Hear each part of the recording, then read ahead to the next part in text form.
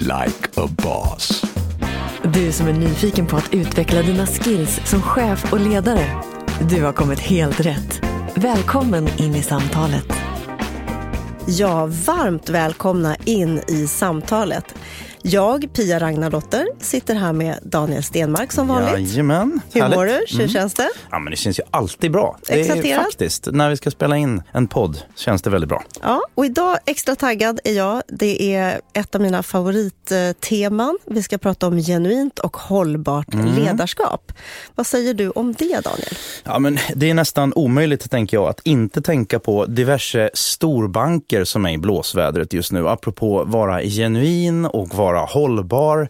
För mig, det håller ju ihop. Det måste hålla ihop.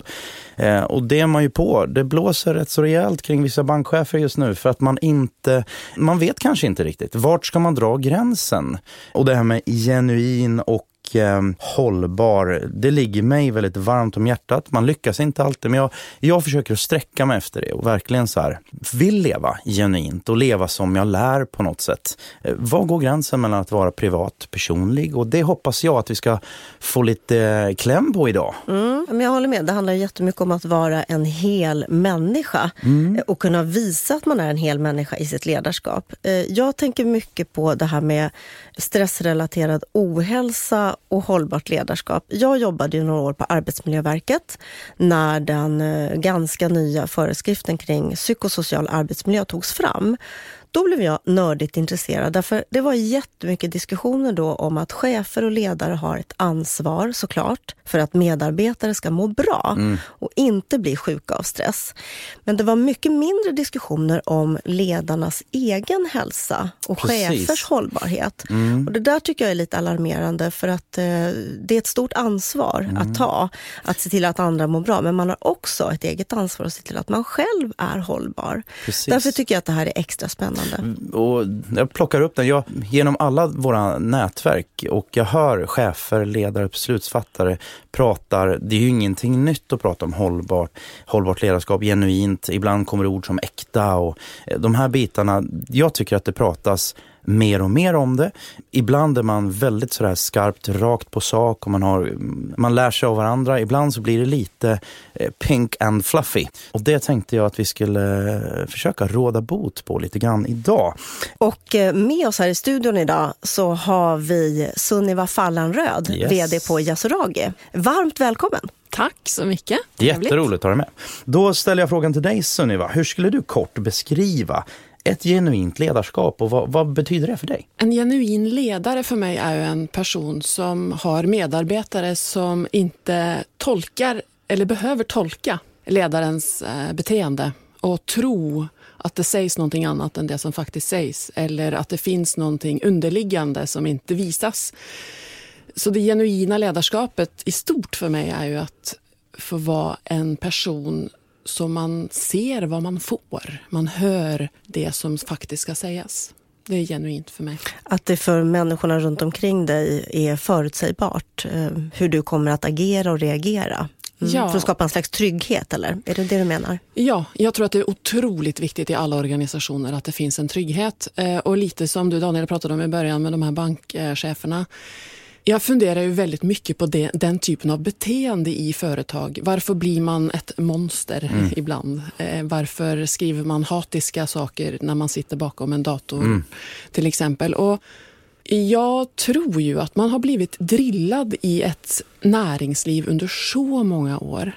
Att vi kan inte tro att bara för att vi börjar prata om hållbart eller genuint eller äkta ledarskap att det kommer att vända på ett år. Vi behöver nöta det här. Vi behöver upprepa oss själva. Ja, och få människor i organisationer att faktiskt tycka att det är jätteroligt att gå till jobbet. Och jag tänker, det jag hör mellan orden, det är tillitsfrämjande på något sätt. Alltså vi bygger en tillitsfull miljö. Ja, man kan ha hur tuffa jobb som helst om man känner sig trygg. Och det ska vi strax prata mer om. Vi kommer också att få ett snack på telefon med Caroline Lonud, forskare på Karolinska institutet inom bland annat ledarskap, stress, arbetsmiljö och ledarutveckling.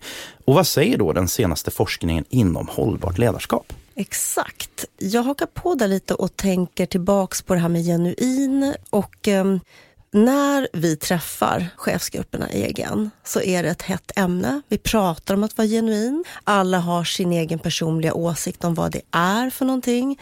Jag har själv i 8-10 år alltid lyft fram det som en av de viktigaste ledaregenskaperna när jag utbildar. Och för mig personligen så hänger det här med hållbarhet och genuinitet ihop. Jag tror att för att vara hållbar och ta ansvar själv för sin egen hållbarhet så måste man lära känna sig själv ordentligt och då först kan man vara äkta. Men det där är ju svårare än man kan tro. Man kan tänka, är det bara så enkelt att jag behöver bara vara mig själv så blir jag en bra ledare. Och ibland är det enkla inte så enkelt som man kanske tror. Jag skulle vilja börja med att fråga dig. Jag tycker själv att det är viktigt att vara genuin. Och min fråga är, tycker du att det är viktigt? Och det tänker jag att jag utgår från att du tycker. Och varför är det viktigt? Varför är det viktigt för dig att vara genuin? Vad ger det? Ja, det var ingen enkel fråga, men det är klart att jag tycker att det är viktigt att vara genuin. Men jag också håller ju med dig att hur vet man att man är genuin? Det är ju ungefär den svåraste frågan. Och jag tror att i det jobbet med sig själv, för den vikten av att lära känna sig själv på ett emotionellt plan, den är ju kritisk nästan för att klara av att vara det som vi anser vara en hållbar eller genuin ledare. Men hur gör man det då? Och då tänker jag så här att de knepen som jag själv har liksom använt är det att jag har försökt att tolka, någonstans när man blir ledare så har man ju någon form för människointresse, oftast. Man borde i alla fall ha det. Och vara nyfiken på de människorna som är runt en. När man instinktivt märker av störningar eller reaktioner som inte uttalas i ord till exempel. Att ställa frågor, vad hände nu? Sa jag något som påverkade dig? Eller blev du ledsen? Eller blev du rädd? Vad hände? Berätta för mig vad som hände. Att du tar lite metaperspektiv på situationer som ledare. Det tror jag är en väg till att få reda på hur är jag som ledare och hur påverkar jag min omgivning. För det är ju det handlar om. Hur påverkar jag min omgivning som ledare?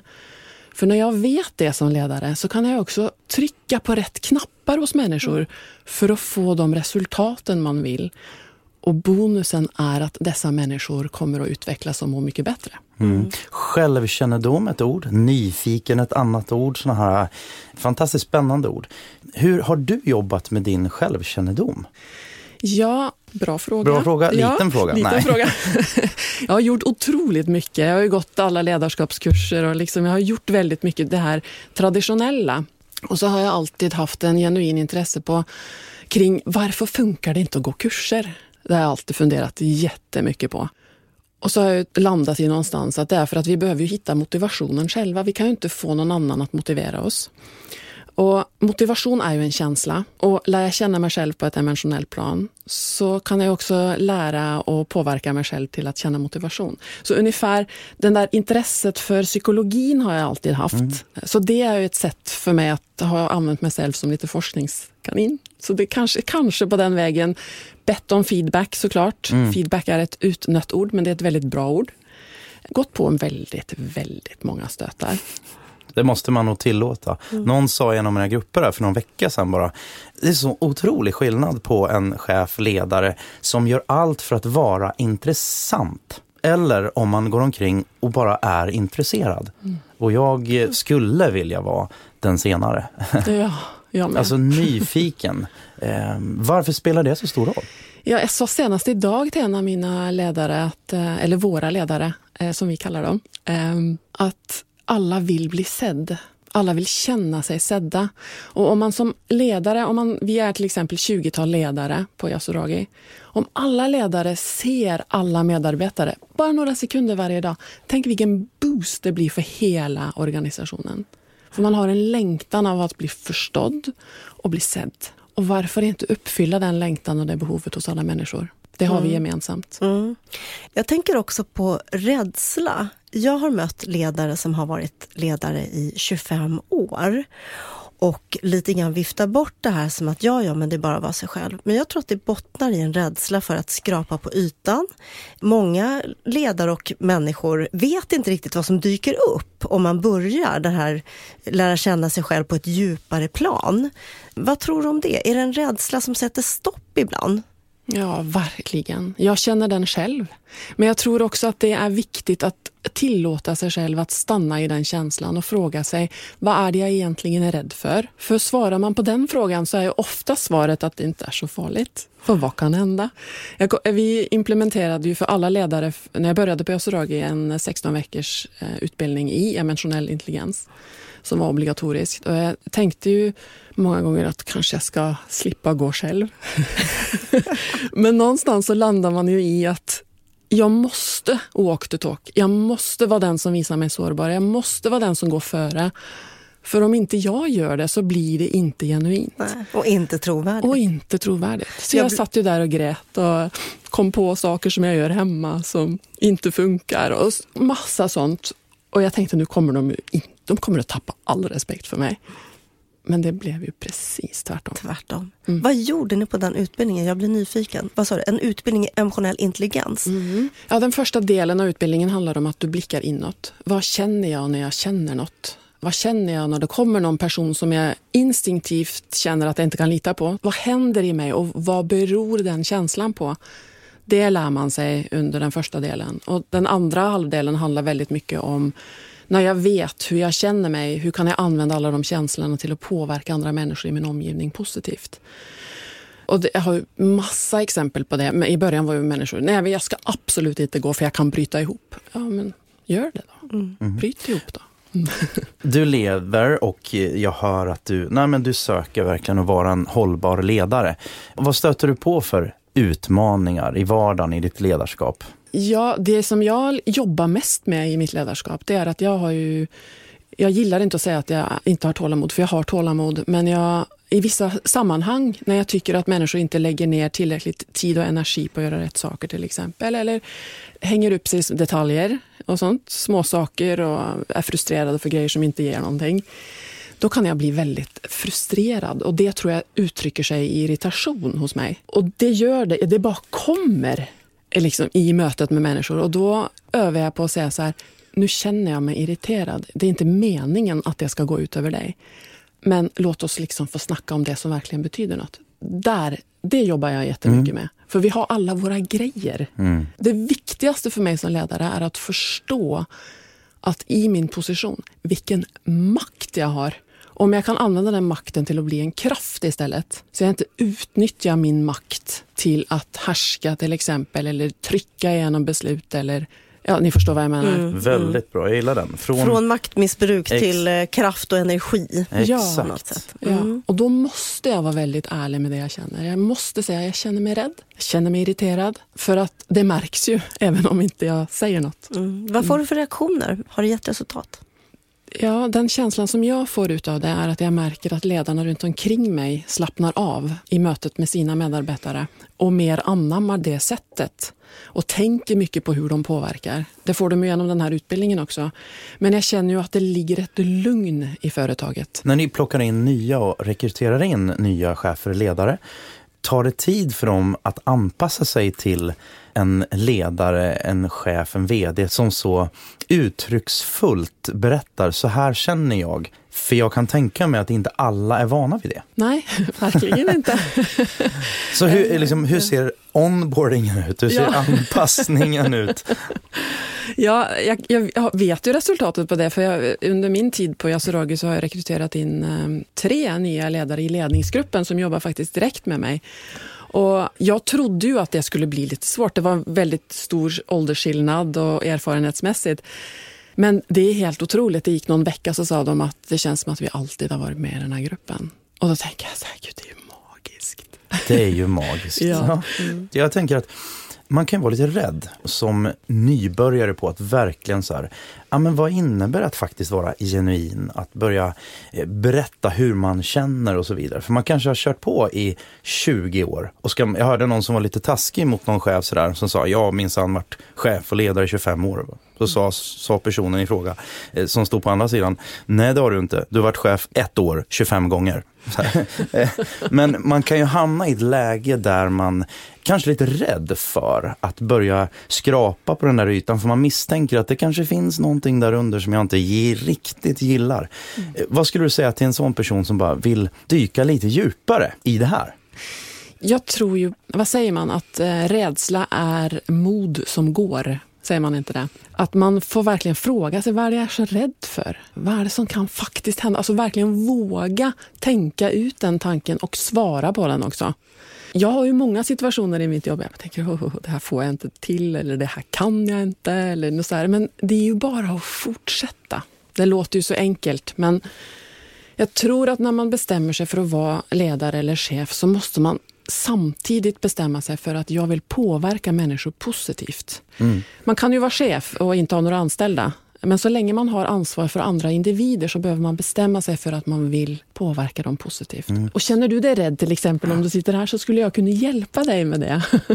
Ja, men jag hör ju ordet mod till exempel. Och vem vill inte ha en modig ledare, en modig chef, en modiga människor omkring mig? Och det finns ju inget mod om det inte finns rädsla. Det finns just nu i vår tid så ställs det ju ganska höga krav. Vi har bekräftelsebehovet växer. Man ska vara någon, man ska synas, höras och sådär. Och det här med att bara vara en vanlig människa, det är ju inte tillräckligt fint längre. Det är liksom, det vill man inte vara. Utan man ska alltid bräcka och sådär. Jag tror att det skapar rädsla. Att det blir en press som är svår att hantera för många människor. Vad tror du om det? Jag är väldigt glad för att man börjar prata om de där likesen och att det läggs ut väldigt mycket fina bilder och så. Det är ju väldigt sunt tecken på att man pratar om det. Jag tror också att om vi som individer tar mycket ansvar för andra personer och speciellt i företag skapar företag som är trygga platser för människor, så kommer det behovet kanske att försvinna lite. Hoppas jag. För att det börjar ju någonstans. Varför behöver vi ha den här bekräftelsen? Jo, det är ju för att vi känner oss otrygga. Så om vi skapar ett samhälle, vi skapar organisationer där man känner trygghet, så kommer ju det behovet som är så ytligt, det kommer ju inte behöva finnas längre. Förhoppningsvis. Jag sitter och tänker på det som du var inne på tidigare, det här med nyfiken på andra människor. Att vara genuin, och om man då vill vara en ledare som människor vill följa och så, då tänker jag att men det behöver man vara. Men om man ska vara helt ärlig, vilket vi ska vara, det tar ju tid att vara nyfiken på andra människor. Och man kanske inte ens tycker att alla människor är speciellt intressanta. Hur gör man då? Hur gör du i vardagen? Hur skapar du utrymme för att vara intresserad och nyfiken på andra människor? Det är en väldigt intressant fråga, för jag är egentligen ganska introvert. Så jag behöver vara själv för att vila och hämta igen mig. Och det gör ju också att jag ibland kan tänka så här, undrar om jag på riktigt är så intresserad av andra människor. Inte för att jag är så intresserad av mig själv, men för att jag inte har det behovet. Men i min roll som ledare så vill jag ju vara intresserad av andra människor, för jag vet ju att när jag känner dem jag jobbar med så vet jag också hur mycket lättare det är för oss att driva företaget tillsammans. Sen så har jag någon övergripande känsla av att vi vill påverka positivt i världen. Och det är ju en drivkraft. Men jag tror inte att man ska tvinga fram en nyfikenhet.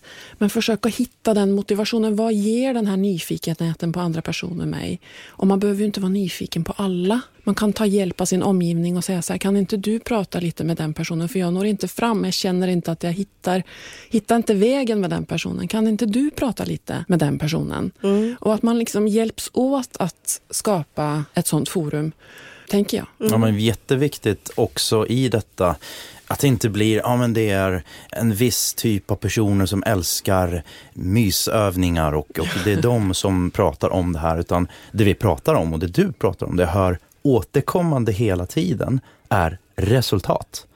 Och jag är väldigt glad för det, att vi liksom pratar om både och faktum är att det där man kan också hitta motivationen. Så den tar jag med mig. Och jag tror att den här frågan som du ställde i början, Pia, ska man bara vara sig själv? Var drar man gränserna? Privat, personlig, den klassiska frågan, såklart. Men liksom, hur tänker du kring det? Ja, den är väldigt svår, för man ska vara sig själv och man ska vara en bra professionell ledare. Jag känner att, så jag har hittat det, och jag trampar fortfarande i klaveret. Ibland tänker jag, oj, det där är lite väl öppet. Men så tänker jag också att det gör väl inte så jättemycket. gör lite fel ibland, går lite för långt ibland och våga säga det som kanske inte helt är rumsrent i ett sammanhang där man ska jobba. Man märker ju av sin omgivning också. Kan du bjuda på något exempel? Nej, men en av mina första upplevelser när vi gjorde den här träningen i emotionell intelligens, det var att jag kom på att jag är ju tidsfascist. Det är en av mina svagheter men också mina styrkor. Men jag är också tidsfascist privat. Det är inte speciellt kul för jag lever med en man som absolut inte planerar någonting och allt kan ändras vilken sekund som helst. Och i teorin så kompletterar ni varandra. Ja, det var ju det. Ja, vi gör det. Men jag kom ju på i den här övningen att jag stressar ihjäl min egen familj privat. Och när jag kom på det så började jag gråta. För jag tänkte så här, jag har hållit på i 15 år och stressade ihjäl min... Hur har de stått ut? Ja, hur har de stått ut med mig? Jag kanske måste lämna dem för att de ska överleva. Men jag ändrade ju det beteendet nästan omedelbart och pratade om det. Men jag kände, då var jag ganska ny i ledningsgruppen på Yasuragi. Och så tänkte jag har suttit här och gråtit. Det gör man väl inte som professionell ledare. Lite den hade jag ju som Axel som stod och pratade med mig. Och där kände jag ju i början att nu har jag faktiskt gått för långt. Men det som hände, det var att jag inte momentant men på sikt fick en otroligt fin återkoppling på just det. Sådana stunder som kunde komma, du Sunniva, kommer du ihåg när du berättade om det med tiden och du började gråta? Det var ju fantastiskt. Så fick jag somna och så tänkte jag så här, gud, det finns kanske ingen gräns för hur personlig man ska vara. Men jag tror också att deras reaktion är att det där bryter ju igenom. Plötsligt visar du att du är en hel människa. Du kom på något om dig själv och du blev ledsen, visar det och sen rättar du till det. Och så kom det massa positiva. Och så visar det också att här är det faktiskt okej att vara sig själv. Jag tänker att det behöver man göra. Det är viktigt som ledare att skapa det utrymmet, den plattformen för andra. Ja, och jag tänker inte minst på att om man kommer till jobbet och faktiskt har haft en ganska, jag känner ju säkert ni också till, man har haft en tuff lämning på dagis eller man har bråkat med någon eller bussen var sen eller man är bara trött. Fast det är ju alla andra. Det är ju alla andra. Hur lätt är det att sätta sig ner då i vårt fall i en ledningsgrupp, en strategisk ledning och fatta kloka beslut. Om du inte får en chans att få prata om det innan eller lämna det eller få hjälp med att liksom sortera ut det innan du ska då sätta dig och fatta ett beslut om vad är bra att göra idag för om 5 år. Både i vår ledningsgrupp på EGN och i våra grupper så har vi som standard till incheckning. Det låter som att ni gör någonting i början då för att få chans att, om det behövs. Ja. Hur kan en sån, hur börjar ni era möten? Vi mediterar. Ni mediterar. I alla möten. Och det har tagit ganska lång tid för oss att göra. Och då sitter vi inte tysta. Då kan den som leder meditationen till exempel ta upp stress. Hur känner du dig i kroppen? Hur känner du dig stressad? Vad beror den på? Att de leder oss igenom. Eller att man gör såna enkla incheck som du pratade om också. Att man liksom checkar in, hur mår du just nu? Så meditation hjälper till reflektion. Ja, och lugna ner nervsystemet. Så ungefär. Jag kan inte låta bli att reflektera för jag har själv jobbat som chef i många år, 15 år. Och så har jag hållit på med yoga. Jag är yogalärare sedan 20 år tillbaka. Och så har jag själv i mitt ledarskap försökt väva ihop de där 2 delarna, de där 2 världarna. Och det har hjälpt mig jättemycket. Och så har jag en känsla av de senaste åren i chefsgrupperna som vi träffar i EGN och i alla andra sammanhang att det finns en ny öppenhet. Lite mer sådär mottagligt för den här typen av aktiviteter. För 10 år sedan så var inte det aktuellt. Det ansågs ju väldigt flummigt, jag vet inte om du håller med, men det är min känsla. Att plötsligt mitt i bruset och ökade stressrelaterade ohälsan så finns det ändå, ploppar det upp såna här små verktyg och metoder. Det tycker jag är ganska härligt. Det är både härligt och lite skrämmande. Att härligt och besvärligt. Ja, men vi behöver ju liksom fokusera och tvinga oss till att stanna upp. Och det är både roligt och skrämmande. Tystnad är liksom den nya lyxen. Det är gratis, men du måste aktivt leta upp riktig tystnad. Bara det är ju för det blir aldrig helt tyst här inne i stan till exempel. Men apropå konkreta saker så skulle jag vilja så här mot slutet när vi ska börja runda av. Vi skulle kunna prata hur länge som helst om det här. Men vad skulle du säga dina 3 bästa konkreta tips till andra ledare för att bli genuin och hållbar? Jag tror ju väldigt mycket på det här att våga känna efter. Vad är det som påverkar mig som ledare och hur uttrycker det sig tillbaka? Till exempel att om jag känner mig irriterad, vad beror den irritationen på? Och var ärlig med att säga det då. Det tror jag är väldigt viktigt i det hållbara eller genuina ledarskapet. Lite på grund av det som vi pratade om i början, att vara förutsägbar som ledare. Sen så tror jag också att det är otroligt viktigt om man vill gå och vara ledare i sitt liv. Man måste hitta ställen i sitt liv där man får lov att tanka själv. Om det handlar om att gå ut och äta middag med vänner eller att träna eller gå promenader eller bara sitta och lyssna på musik. Man måste hitta någonting som inte handlar om prestation men som bara handlar om njutning. Sen så tror jag att det är väldigt viktigt att man som ledare ställer sig frågan, vill jag vara ledare? Är svaret nej på den frågan? Måste man göra sig den tjänsten till sig själv och göra något annat? För annars så är det så destruktivt för så mycket människor och inte minst en själv. Och den frågan kanske man ska ställa sig vartannat år eller i alla fall kontinuerligt sådär. Ja. För det kan ju ändras också, kanske man inte ens vågar erkänna för sig själv. Ja. Vilka superbra 3 råd. Dels att bli duktigare på att förstå sin egen emotionella intelligens, hantera sina känslopåslag, att prioritera stunder för njutning. Och att faktiskt fråga sig själv, vill jag det här fortfarande? Jag måste bara få flika in där. Jag tänker att det är ju en jätteviktig fråga att ställa sig själv. Men jag tror att väldigt många organisationer och bolag, vi behöver titta på det här. För att ofta är det enda sättet att få någon slags lönsam utveckling, om man säger så, eller karriär. Det är ju, det är en ny titel, och då ska man bli chef och man ska bli ledare. Det är klart att det finns nya sätt att titta på det här och många organisationer gör det. Men också många sitter fast och sitter kvar i ett gammalt tänk. Det enda sättet du kan stiga i rankerna på något sätt, det är att bli chef och ledare. Du blir ju inte chef och ledare förhoppningsvis bara för din egen skull utan för organisationens skull och så vidare. Det kanske är något man vill skicka in i våra stora organisationer också. Helt enig. Jag tänker att vara genuin och hållbar handlar väl också mycket om att fortsätta orka göra det man älskar. Men om man faktiskt inte ens älskar att vara ledare eller gillar att vara ledare utan det kanske har ändrats, då är det en första sak att ta tag i. Jag tycker det verkar som att du älskar att vara ledare, att du älskar att vara på Yasuragi. Bara sådär, vad är det bästa med att jobba i ett sånt sammanhang som Yasuragi är? Ja, det låter som en klyscha, men klyschor kommer ju från någonting. Och det är ju faktiskt de jag får lov att jobba med. För jag försöker göra mitt bästa för att göra dem bra. Men de gör verkligen mig bra.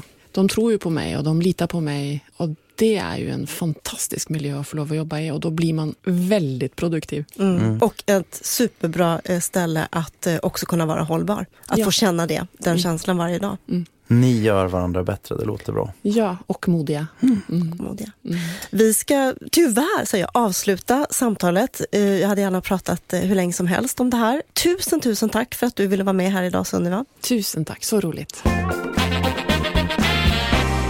Oj, vad spännande, eller hur Pia? Man blir helt varm och lyssna på Sunniva. Jag vill plocka upp det där att nå resultat och att hitta motivation i det. Och det finns ju massa olika resultat, såklart sifferresultat, men också att folk mår bättre. Det var ju fantastiskt, vilken vision och vilken bild.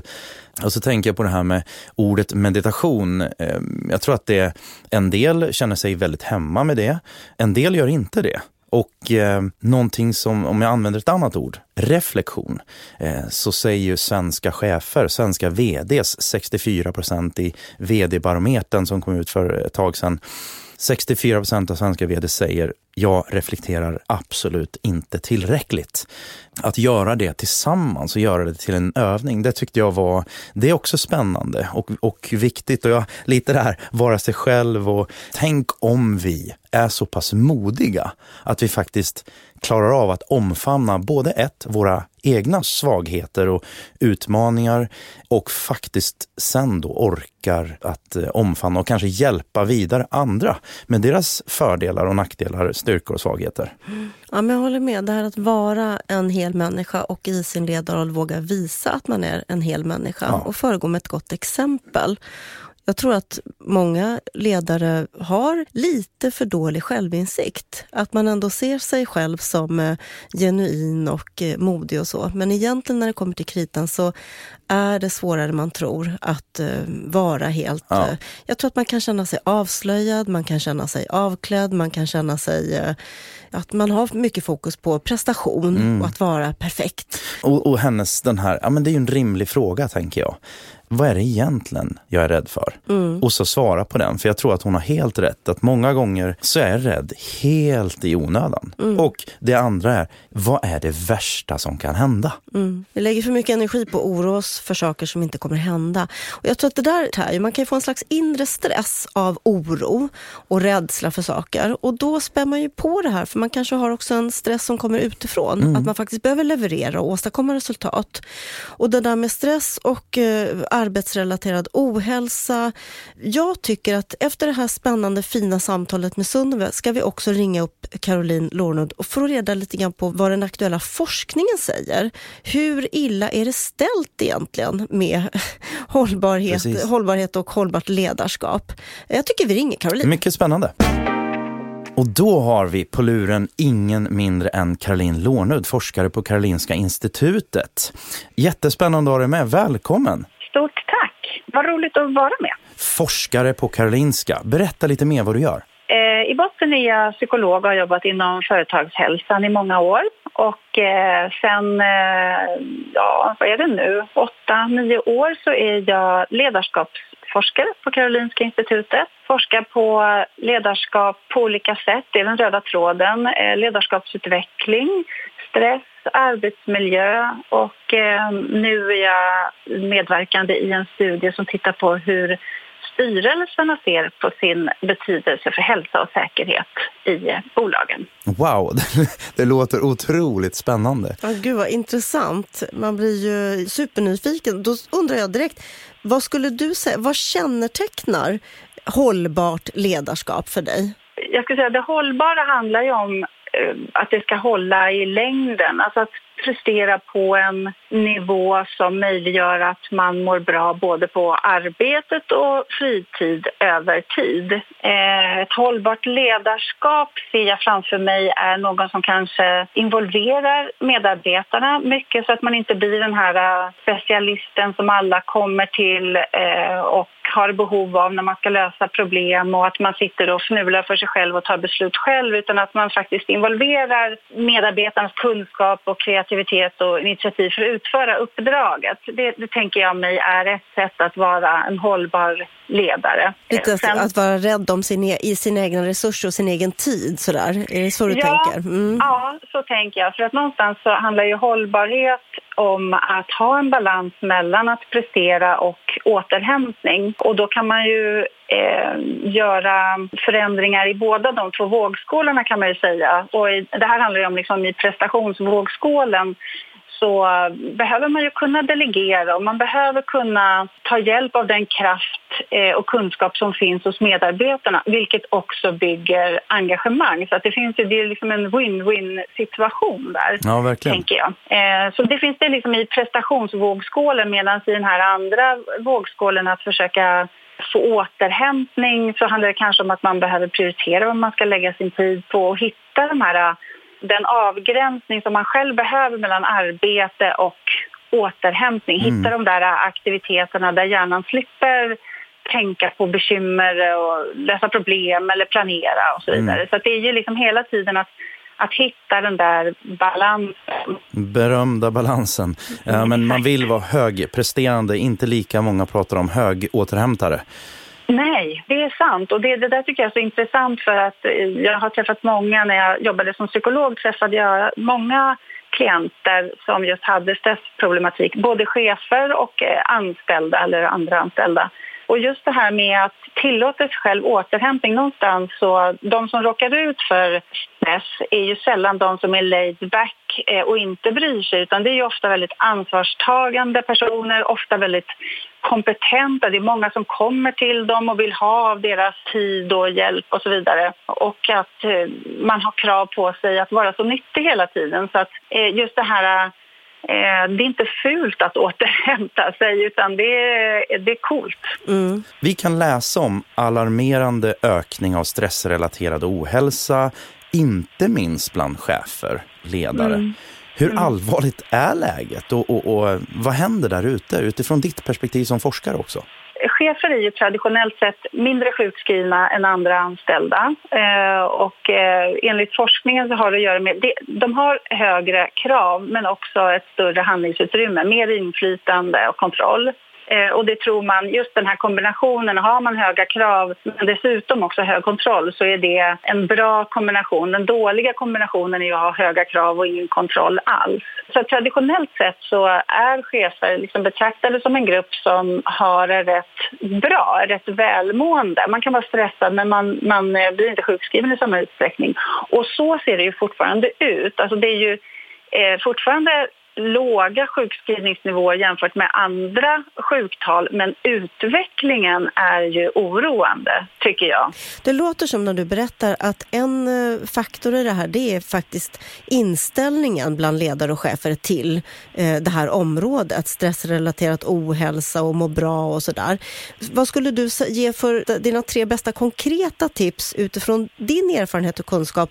Hur gör man konkret för att vara hållbar som ledare och bidra till ett hållbart klimat? Ja, det är en jätteviktig fråga, men jag skulle också, innan jag svarar på den, skulle jag också vilja säga att ledare agerar ju liksom inte i ett vakuum, så att man kan inte heller lägga hela ansvaret på individen, utan jag tycker att det är också en viktig fråga hur man som organisation blir hållbar och där man behöver ge förutsättningar och involvera på olika nivåer mycket mer. Man behöver ha en ledningsgrupp som faktiskt sätter ett fokus på de här frågorna, och utifrån forskningen som jag är involverad i just nu med styrelser så kan jag säga att det blir väldigt mycket lättare för ledningsgrupper att ha fokus på de här frågorna om även styrelsen har det. Så ska jag säga att som individ och som ledare hur jag kan vara hållbar, så skulle jag dels då ta upp det här som jag sa i början, att försöka frigöra tid genom att delegera och ta tillvara på medarbetarnas engagemang och kunskap och synpunkter och verksamhetsutveckla tillsammans med dem.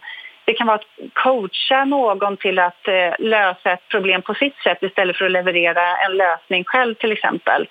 Och nästa sak, det är ju, som jag skulle vilja säga, det är det här med att skapa återhämtning. Vi har så lätt för att förstå det när vi tänker rent fysisk aktivitet, att vi behöver vila. Det är ingen som liksom tränar 10 pass på raken och tror att det ska funka bra. Så vi behöver på något sätt betrakta oss själva som maratonlöpare och inte 100-meterslöpare som när vi kommer i mål så ska vi liksom genast stå på startlinjen för nästa lopp. Det funkar inte. Så att se till att skapa de här återhämtningstiderna under dagen och sen även på fritiden. Och där kan jag vända mig lite mot det här ordet med tidsbrist och jag har inte tid. Det är inte det som är problemet. Man har för mycket att göra, man har ett aktivitetsöverskott. Så att skära bland aktiviteterna och de ansvar man har eller engagemang man har. Och att man behöver acceptera att återhämtningen, den måste komma innan man är färdig. För man blir aldrig färdig och återhämtningen måste komma regelbundet hela tiden. Så att prioritera det helt enkelt och skära i aktivitetsöverskottet. Jag vet ju till och med, det är många som har nästan dåligt samvete när de återhämtar sig. Och då blir det inte så mycket till återhämtning. Nej, då blir det inte så mycket. Och då tar man hjälp av dina ord där. Du behöver här för att kunna leverera. Och den sista konkreta? Och det är sök stöd hos överordnad, hos chefskollegor. Skaffa dig en mentor. Att söka stöd, det är en superkraft. Ensam är inte stark. För att sammanfatta dina 3 råd, så dels handlar det om att våga släppa taget och låta medarbetare ta över, hjälpa till. Och då skapar man också engagemang, så det är win-win. Delegera helt enkelt. Och det andra är prioritera tid för återhämtning och skär i aktivitetsöverskottet. Det är ett väldigt bra ord tycker jag. Aktivitetsöverskott. Snarare än att jag har inte tid. Och sök stöd, ensam är inte stark. Superbra 3 konkreta råd för att bli ännu mer hållbar i sitt ledarskap. Ja, bra. bra. Jätteintressant, superspännande. Oerhört spännande. Tack för att du ville vara med. Tack Caroline. Och jag vill också säga varmt lycka till med fortsatt forskning. Se fram emot att få ta del av mer resultat. För det här är väl någonting som kommer att hålla i nu, eller hur? Att det ändå ökar med forskning just kopplat till ledare och chefer. Absolut, det tror jag. Och det jobbar jag för. Härligt. Du är så viktig. Vi behöver verkligen det här. Ja, det finns ett stort behov av att hålla kvar fokus på det här. Det påverkar hela organisationen helt enkelt. Tusen tack, Caroline. Tusen tack. Tack för att jag fick vara med. Ja. Tack så mycket. Ha det bra. Ha det bra. Hej då. Tack. Hej. Oerhört viktigt. Acceptera återhämtning eller acceptera att du behöver återhämta dig. Och det här sista, sök stöd. Jag kan ju inte när jag är brinner för nätverkande. Sök stöd hos egna kollegor och chefer, men också sök stöd. Se till att du finns med i ett nätverk någonstans. Ett bra professionellt nätverk som ger dig stöd. Och överhuvudtaget om jag får koka ner några av de sakerna som jag har fått med mig. Jag har fått med mig jättemycket. Men ett ord som också är en sån där, det kittlar lite. Och jag tycker att det kittlar än mer positivt nu än innan. Och det är ordet rädsla. Och jag tänker lite så här, tänk om vi inte skulle vara så rädda för att bli rädda. Utan när vi blir rädda så skapas ju ett tillfälle att visa mod. Och att visa sig själv, ja men rackarns, alltså jag är modig. Det har jag ju sagt till mina egna barn när de står uppe på trampolinen på 5:an. Och så bara, jag är rädd för det här, men jag vill hoppa. Ja, men om du vill hoppa, det är ju först då man är modig, när man gör någonting fast man är lite rädd. Och i ledarskap, alltså det är väl få saker som jag kan imponeras av så mycket som när någon verkligen visar sant mod. Och på något sätt så här, trotsar sin rädsla och självklart det här långsiktiga tänket. Fokus på människor, då kommer resultatet, alla de här sakerna. Men jag känner mig väldigt inspirerad. Härligt. Ja, men jag håller med. Jag har också fått med mig jättemånga olika saker. Bland annat det här med rädsla också som du tog upp. Men också det här att förstå hur jag själv fungerar. Förstå dels det här med, som Caroline var inne på, att fatta att min vardag är inte 10 stycken maratonlopp i ett streck. Utan, det är lite jobbigt. Ja, men det pallar man ju inte. Så det blir inte hållbart långsiktigt. Att verkligen prioritera tid för återhämtning. Prioritera tid för att boosta sig med ny energi. Och det var ju Sunniva också inne på, det här med tid för reflektion, tid för tystnad, för att sitta och läsa, vara ute i naturen, fylla på med energi. Och att skära i aktivitetsöverskottet. Som Karin sa. Det är ett bra ord. Lättare sagt än gjort. Ja, väldigt mycket är roligt och det är svårt att prioritera. Kill your darlings. Ja, kill your darlings. Och jag tror att det är en avgörande faktor för att bli hållbar. Och sen tror jag att för chefer och ledare jag blir glad och varm i hjärtat när jag hör att nu finns det lite fokus även på chefers hållbarhet. Så det är klart att man har nyckelroll och ansvar som ledare att se till att medarbetare mår bra. Men du har ju också ett ansvar att se till att du själv orkar och är hållbar. Ja, dags att runda av. Då vill jag säga tack så mycket till dig, Daniel, för själv, ett roligt samtal. Ja. Tack till Sunniva Fallanröd, vår gäst här i studion, och till Caroline Lornod per telefon. Och tack till EGN Sverige som är våran partner, chefsnätverket EGN. Grupper och apropå det här med att söka stöd och nätverka. Mycket bra. Ta reda på mer om det. Frukostseminarier, events, grupper, samtal. Inklusive samarbete med Harvard som kommer in med massa content, innehåll och där man kan få certifiering och allt möjligt. Och vi tar gärna emot feedback. Ni får ställa frågor. Mejla till daniel.stenmark@egn.se. Och med det så säger vi tack för idag. Tack för idag. Vi hörs igen. Hej! Du har lyssnat på Like a Boss. Podden sponsras av EGN som skapar personlig och professionell utveckling genom förtroliga nätverk. Like a Boss görs av produktionsbolaget Munk.